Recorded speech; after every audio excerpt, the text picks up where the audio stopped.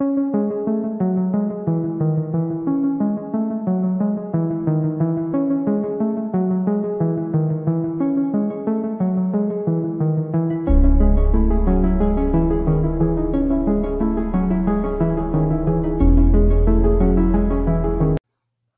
Franklin Jr. was born on August 30th, 1952, and he grew up in the South Central Los Angeles area. And there isn't much about his childhood growing up or anything really on his childhood that I could find.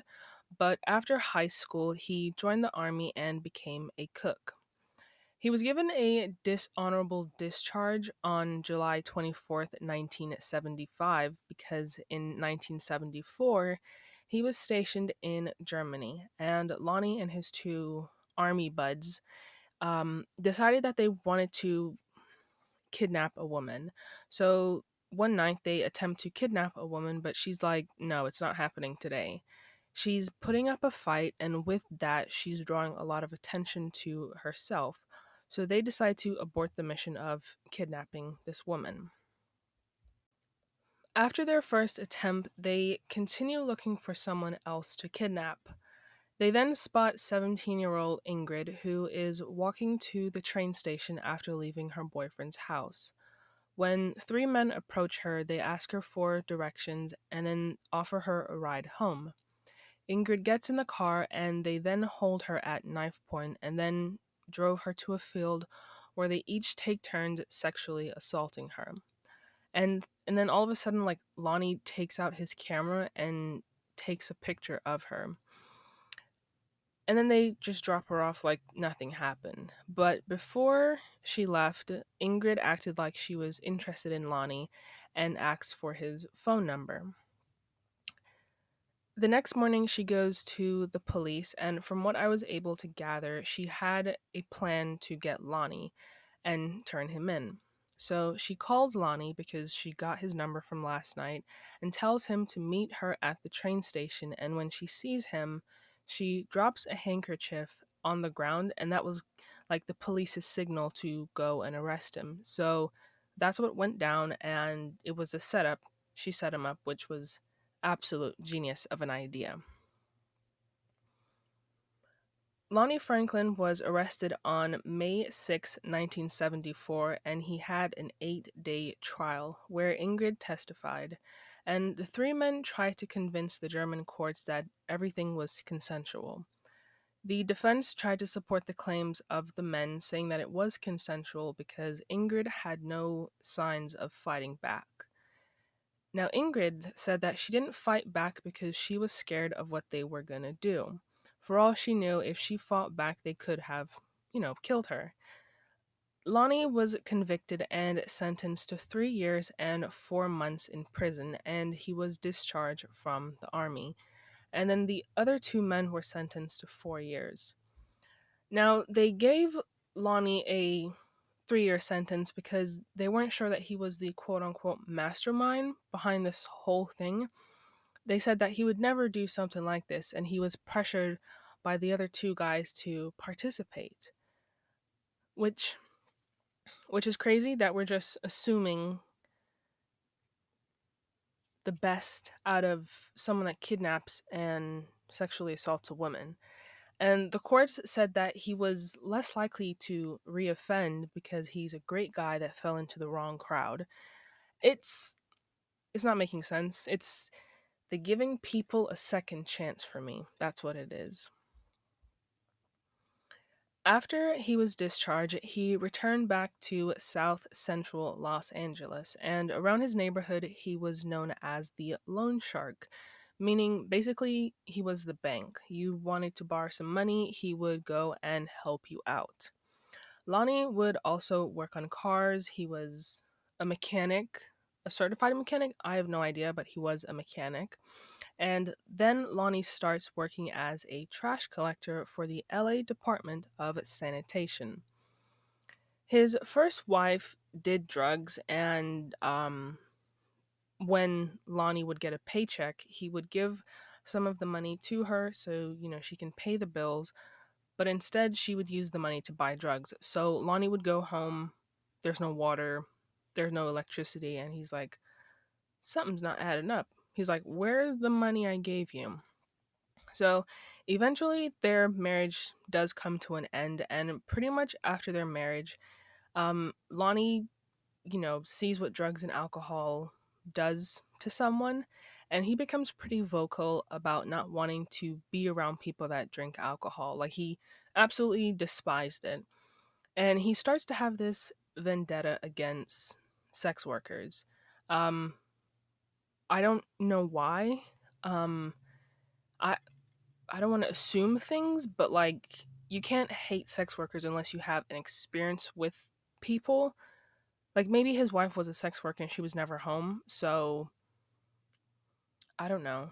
But I mean, that would make sense as to why he hates them. You can't just see women on the road and hate them. It doesn't make sense. Hello, everyone. Welcome back to Criminal Curiosity, a true crime podcast. I'm your host, Jade, and thank you so much for listening. So, last week we talked about serial killer Charlie Brandt, who they found out was a serial killer after he was dead, which I've never heard about, and I thought that it was really interesting. But today we are going to be talking about Lonnie Franklin, also known as the Grim Sleeper. So let's get started. In the mid 1980s, LAPD becomes aware of an apparent serial killer on the loose that was targeting black women who were involved in either drugs or sex work or both. The media gives the killer the name Southside Strangler, and I was reading an article called The Tales of the Grim Sleeper, and I will have that article linked down below in the description box. And in the article, I learned that the police officers use an acronym called NHI, meaning No Humans Involved. And they use this acronym to describe the killing of prostitutes or drug addicts who were people of color. And I'm bamboozled by this. I will talk more about that later on at the end of the case. Um but I think that's absolutely disgusting, and it's crazy that they would look at these people who are victims of some type of murder and say that they're not humans. They considered these victims as non useful members of society, so they weren't going to pay attention to those cases. And even though the LAPD knew of a serial killer targeting black women, they failed to reach out to the community and warn them until 2007, when at the time the murders had been taking place for 22 years.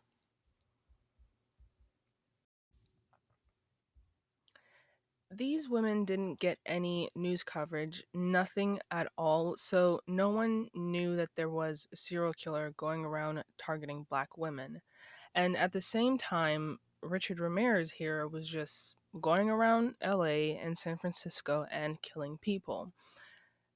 Now, Richard Ramirez killed people that lived in nicer areas that were white women and were considered quote unquote useful to society. So that gained the attention of the media, and that was all everyone was talking about. Um, so that absolutely is crazy.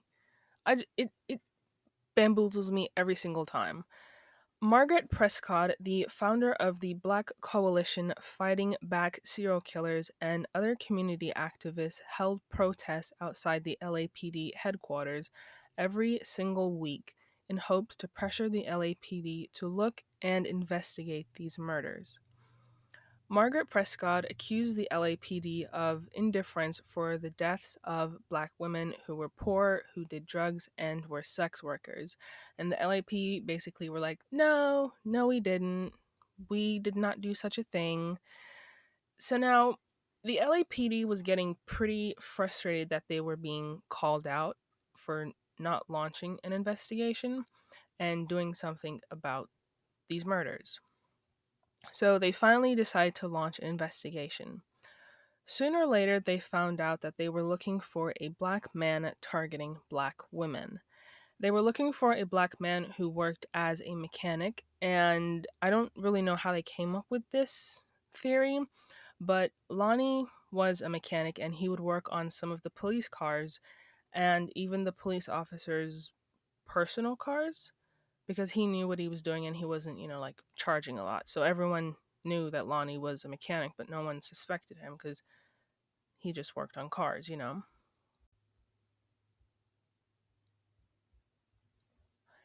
In August 1985, in South Los Angeles, Deborah Johnson was a 29-year-old cocktail waitress and a mother to two children.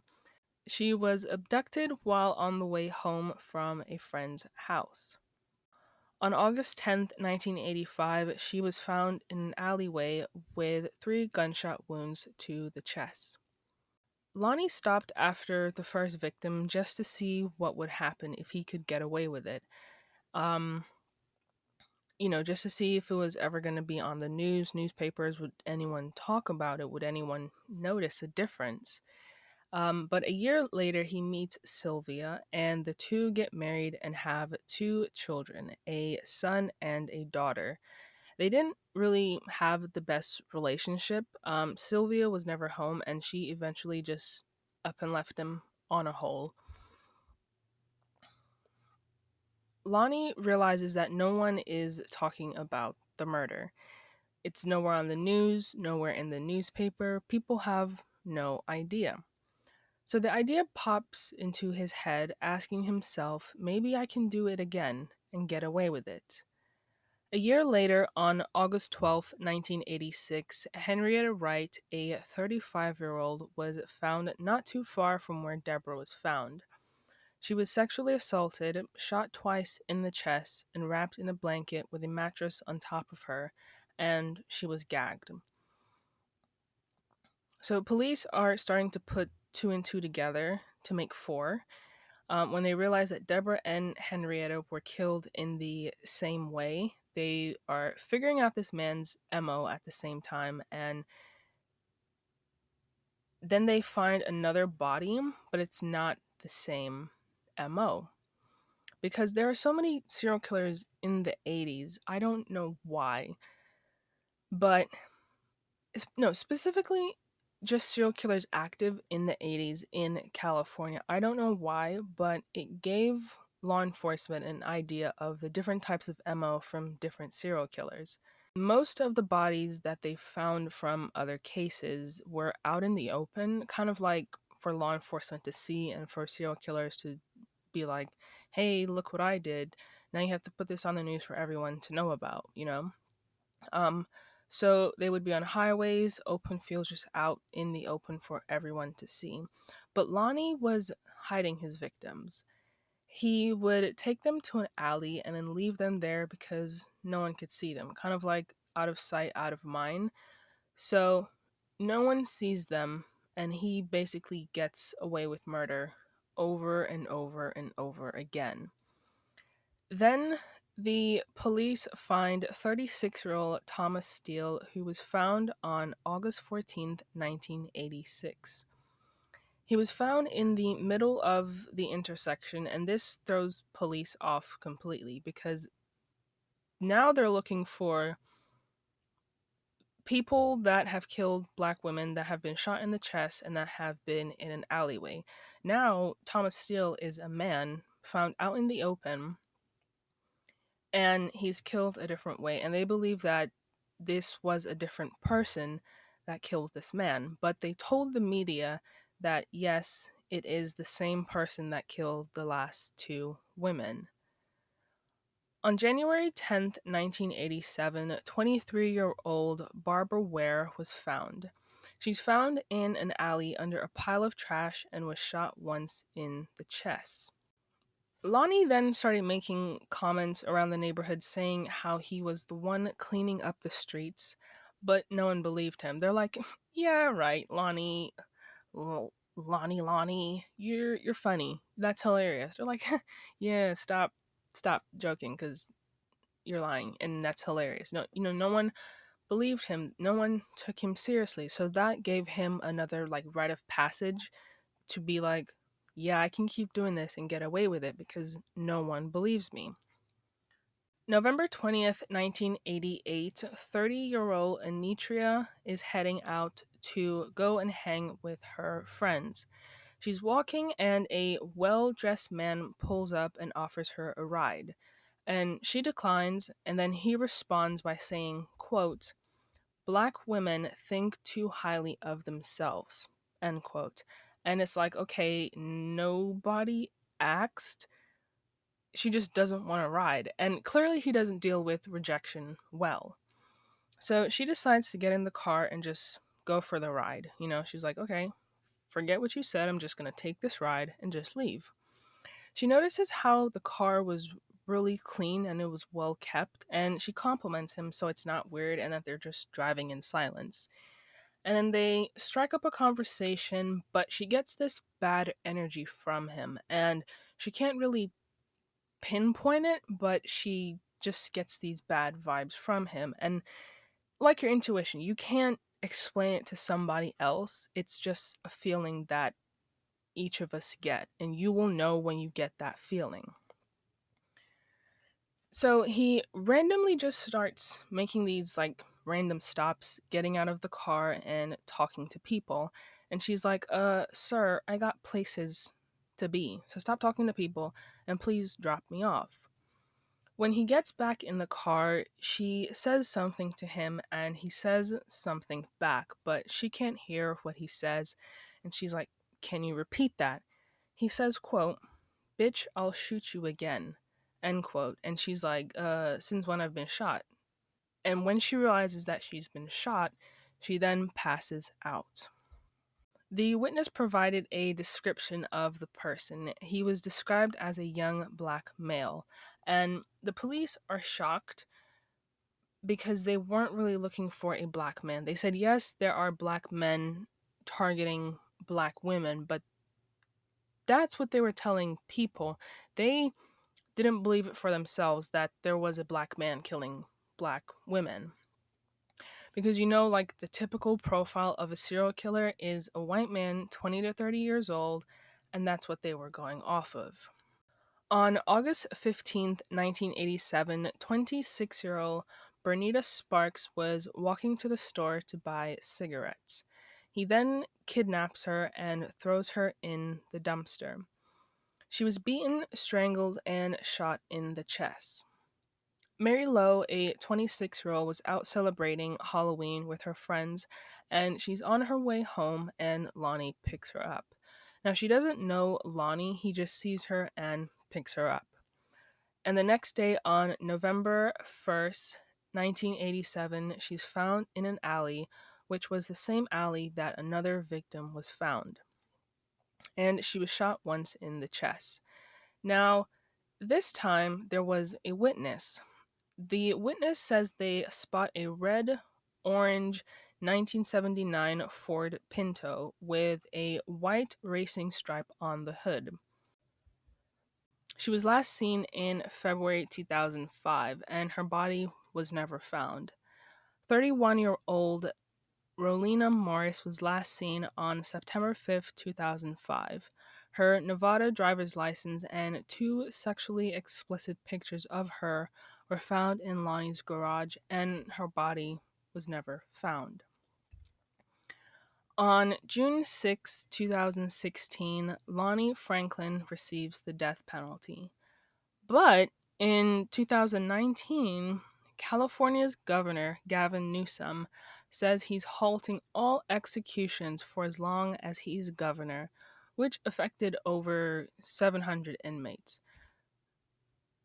I think California is like number 2 for like death row inmates because number 1 is Florida. And then number 2 is California in my eyes.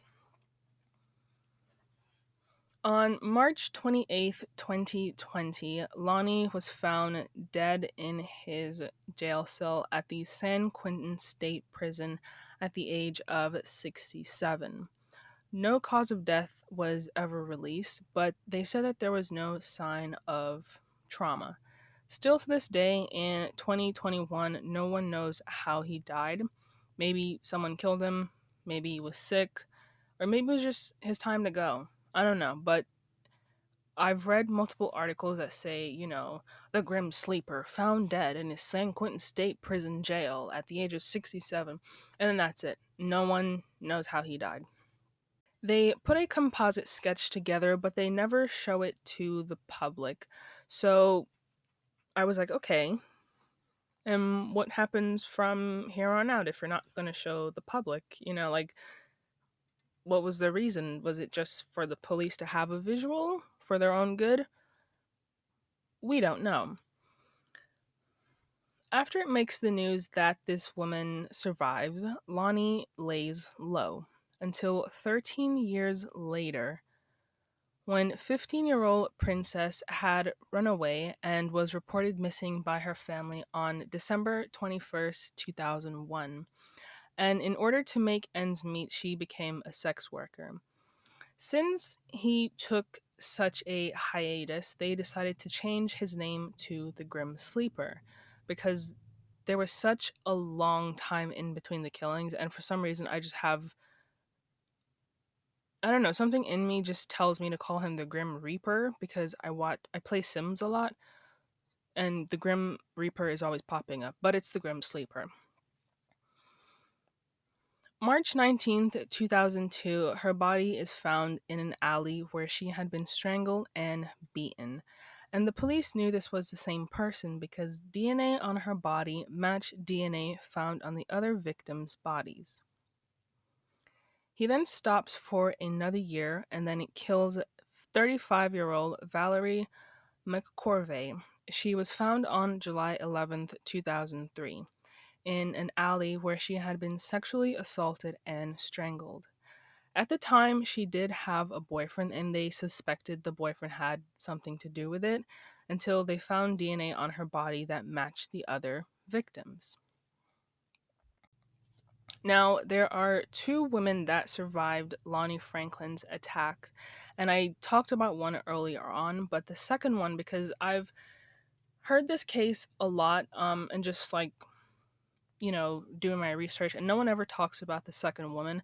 So I'm just going to talk about her for a little bit. So the second one to survive, her name is Monica Hunter. And at the time, she had given birth to twins in 1989. So she's going out and going to a Tupperware party at her mother in law's house. She was going to take the bus, but realized that it was gonna take a long time, and by the time she reaches, the party would be over. Because the bus has to go through the entire city before it reaches where you want to go. So then a man was coming down the road in a red orange Pinto, and he asked if she wants a ride, and she's like, sure, why not?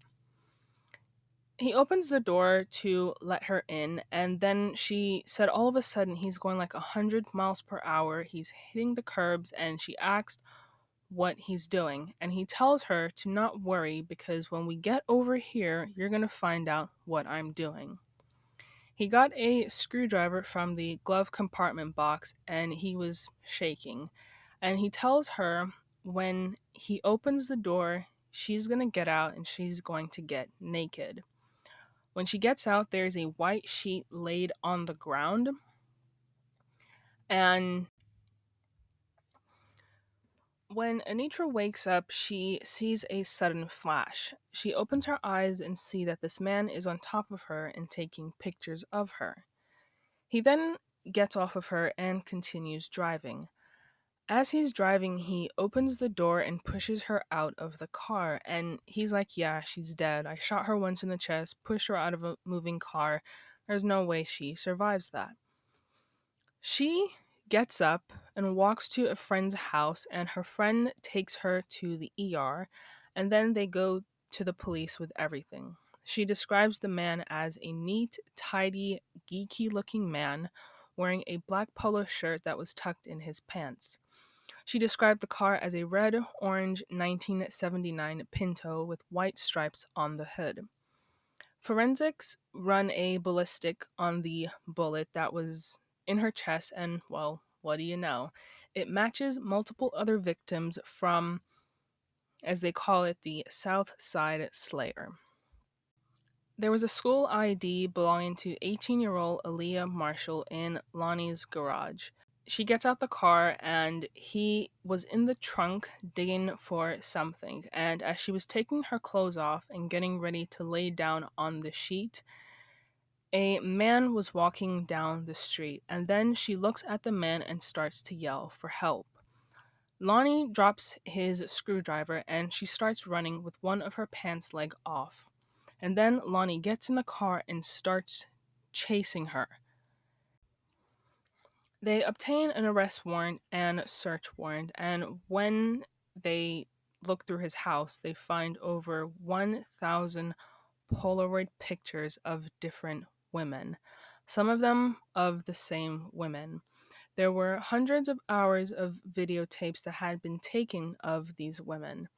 The women in these pictures and videos were black women of all different ages. Some were nude and some of them were conscious. I struggle to say that word so bad. Conscious, and some were unconscious.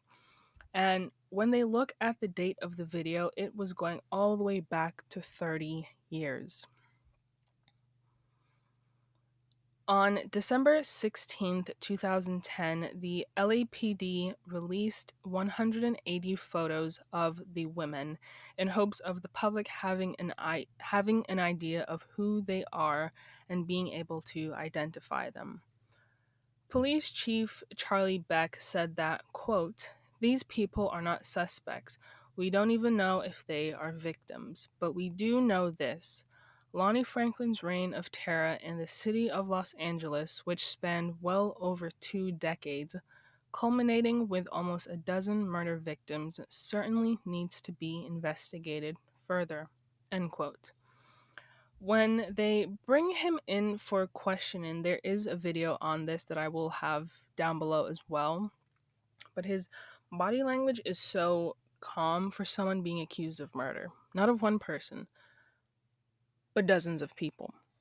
He says he has no idea how his DNA was found on all 10 women.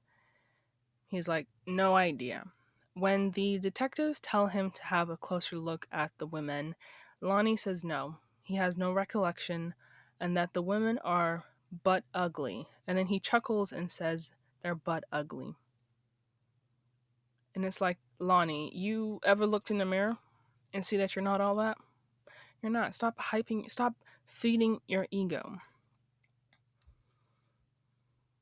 Lonnie was charged with 10 counts of murder and 1 attempted murder. Of course, there are more victims, but there was solid evidence against those 10 women. Lonnie's lawyers argued that the DNA obtained through the pizza slice shouldn't have been admitted into court because it constituted an illegal search, but nothing really came of it. They were like, we're going to ignore you. So that's a life lesson to everyone. If you don't eat your pizza crust, eat your pizza crust now. Because the pizza crust is part of the pizza and you should eat it as well. They never charged him with the death of the only man in this case, Thomas Steele, because there was no evidence to say that it was him. It was a completely different MO, and where they found him, it was out in the open, and there was no, again, like I said, there was no DNA that pointed to Lonnie. The trial started on February 16th, 2016. The jury began deliberating on May 4th, 2016. And on May 5th, 2016, after 3 months of trial, the jury found Lonnie Franklin guilty of all counts. His sentencing began a week later on May 12, 2016, and at his hearing, the prosecution presented evidence of 6 more cases that they confirmed he was 100% guilty of these 6 murders. And they had the option to add these to the list of charges, but that would push his sentencing out more, and they had the guy. They were like, we know you killed these 10 women plus these 6 women. We know it's you. And we're not going to waste time adding these charges, but we're just letting you know we know you did it, and you are going to rot in prison for the rest of your life. 4 years later, on January 1st, 2007, 25-year-old Janice Peters is found. She was shot in the back and was in a garbage bag. And the DNA that was found at the crime scene was a match that was found on the previous 11 victims, going all the way back to 1985.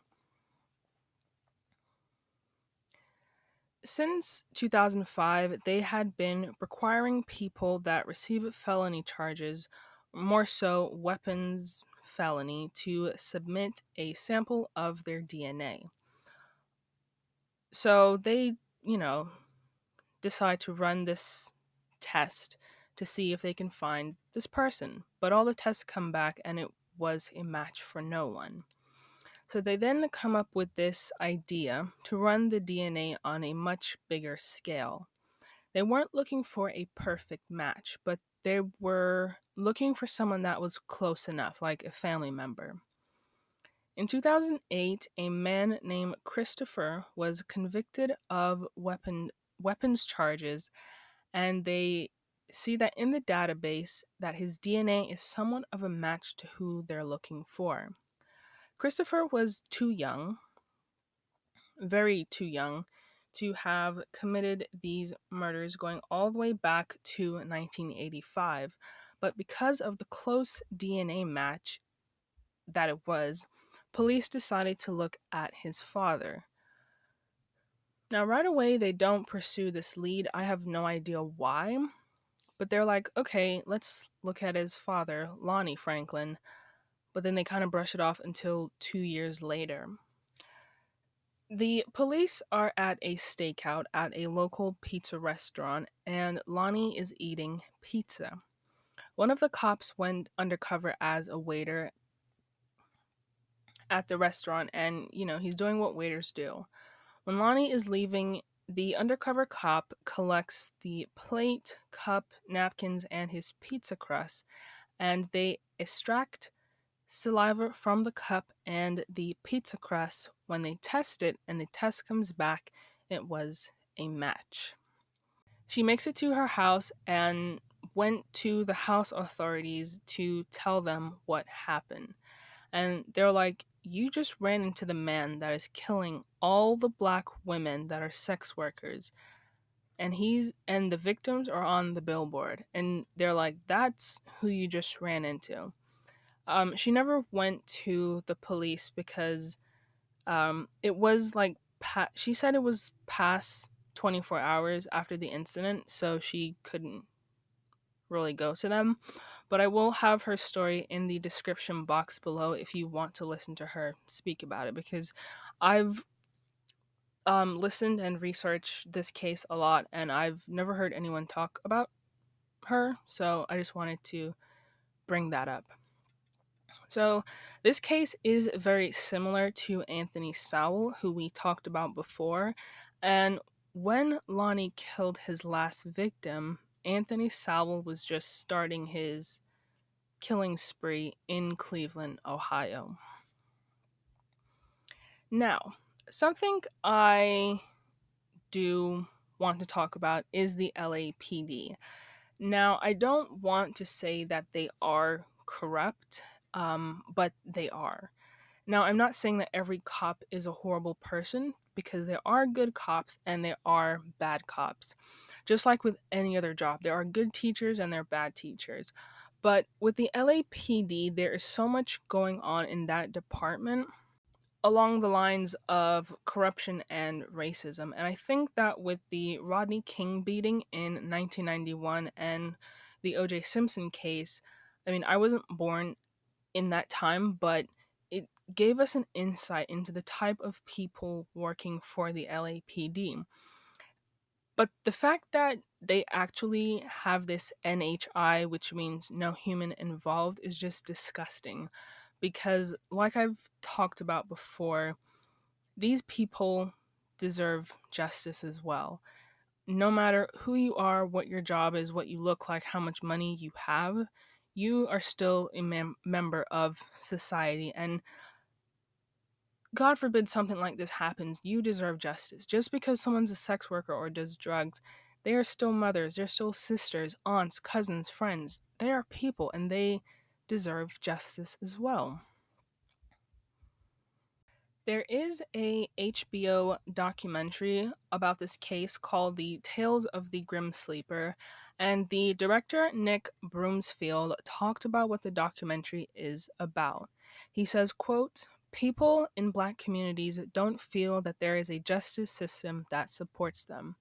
Children grow up in South Central believing that the police are the last people they should turn to if there is a problem. That's what the Tales of the Grim Sleeper is about." End quote. Anitra Washington, who is a survivor, when she was shot in the chest and told the police what happened, the director said, quote, "Even when Anitra spoke to the police after they found her shot in the chest, the police didn't follow up on anything," she said, because they viewed her as a black crackhead. She wasn't on crack, but as she says, in their eyes, every black woman is a hooker. Anitra was made to feel as if she had somehow committed a crime rather than being a victim. End quote. And that is it for today's story. I have to sneeze. Don't sneeze. I would love to know what you guys think. Thank you so much for listening, and please stay tuned for next week's episode that comes out every Thursday. You can follow my Instagram at Criminal Curiosity Pod, where you can see the pictures of the case. This podcast is available on all podcast platforms such as Spotify, Apple, and Google Podcasts. If you listen to this on Apple Podcasts, please leave a review and rating because it helps me out so much. And I would love to know what you guys honestly think about this podcast. You can also request any cases that you have through Instagram or Gmail, which I will have in the description box. And please be safe out there. Look out for one another. Until next time, bye everyone.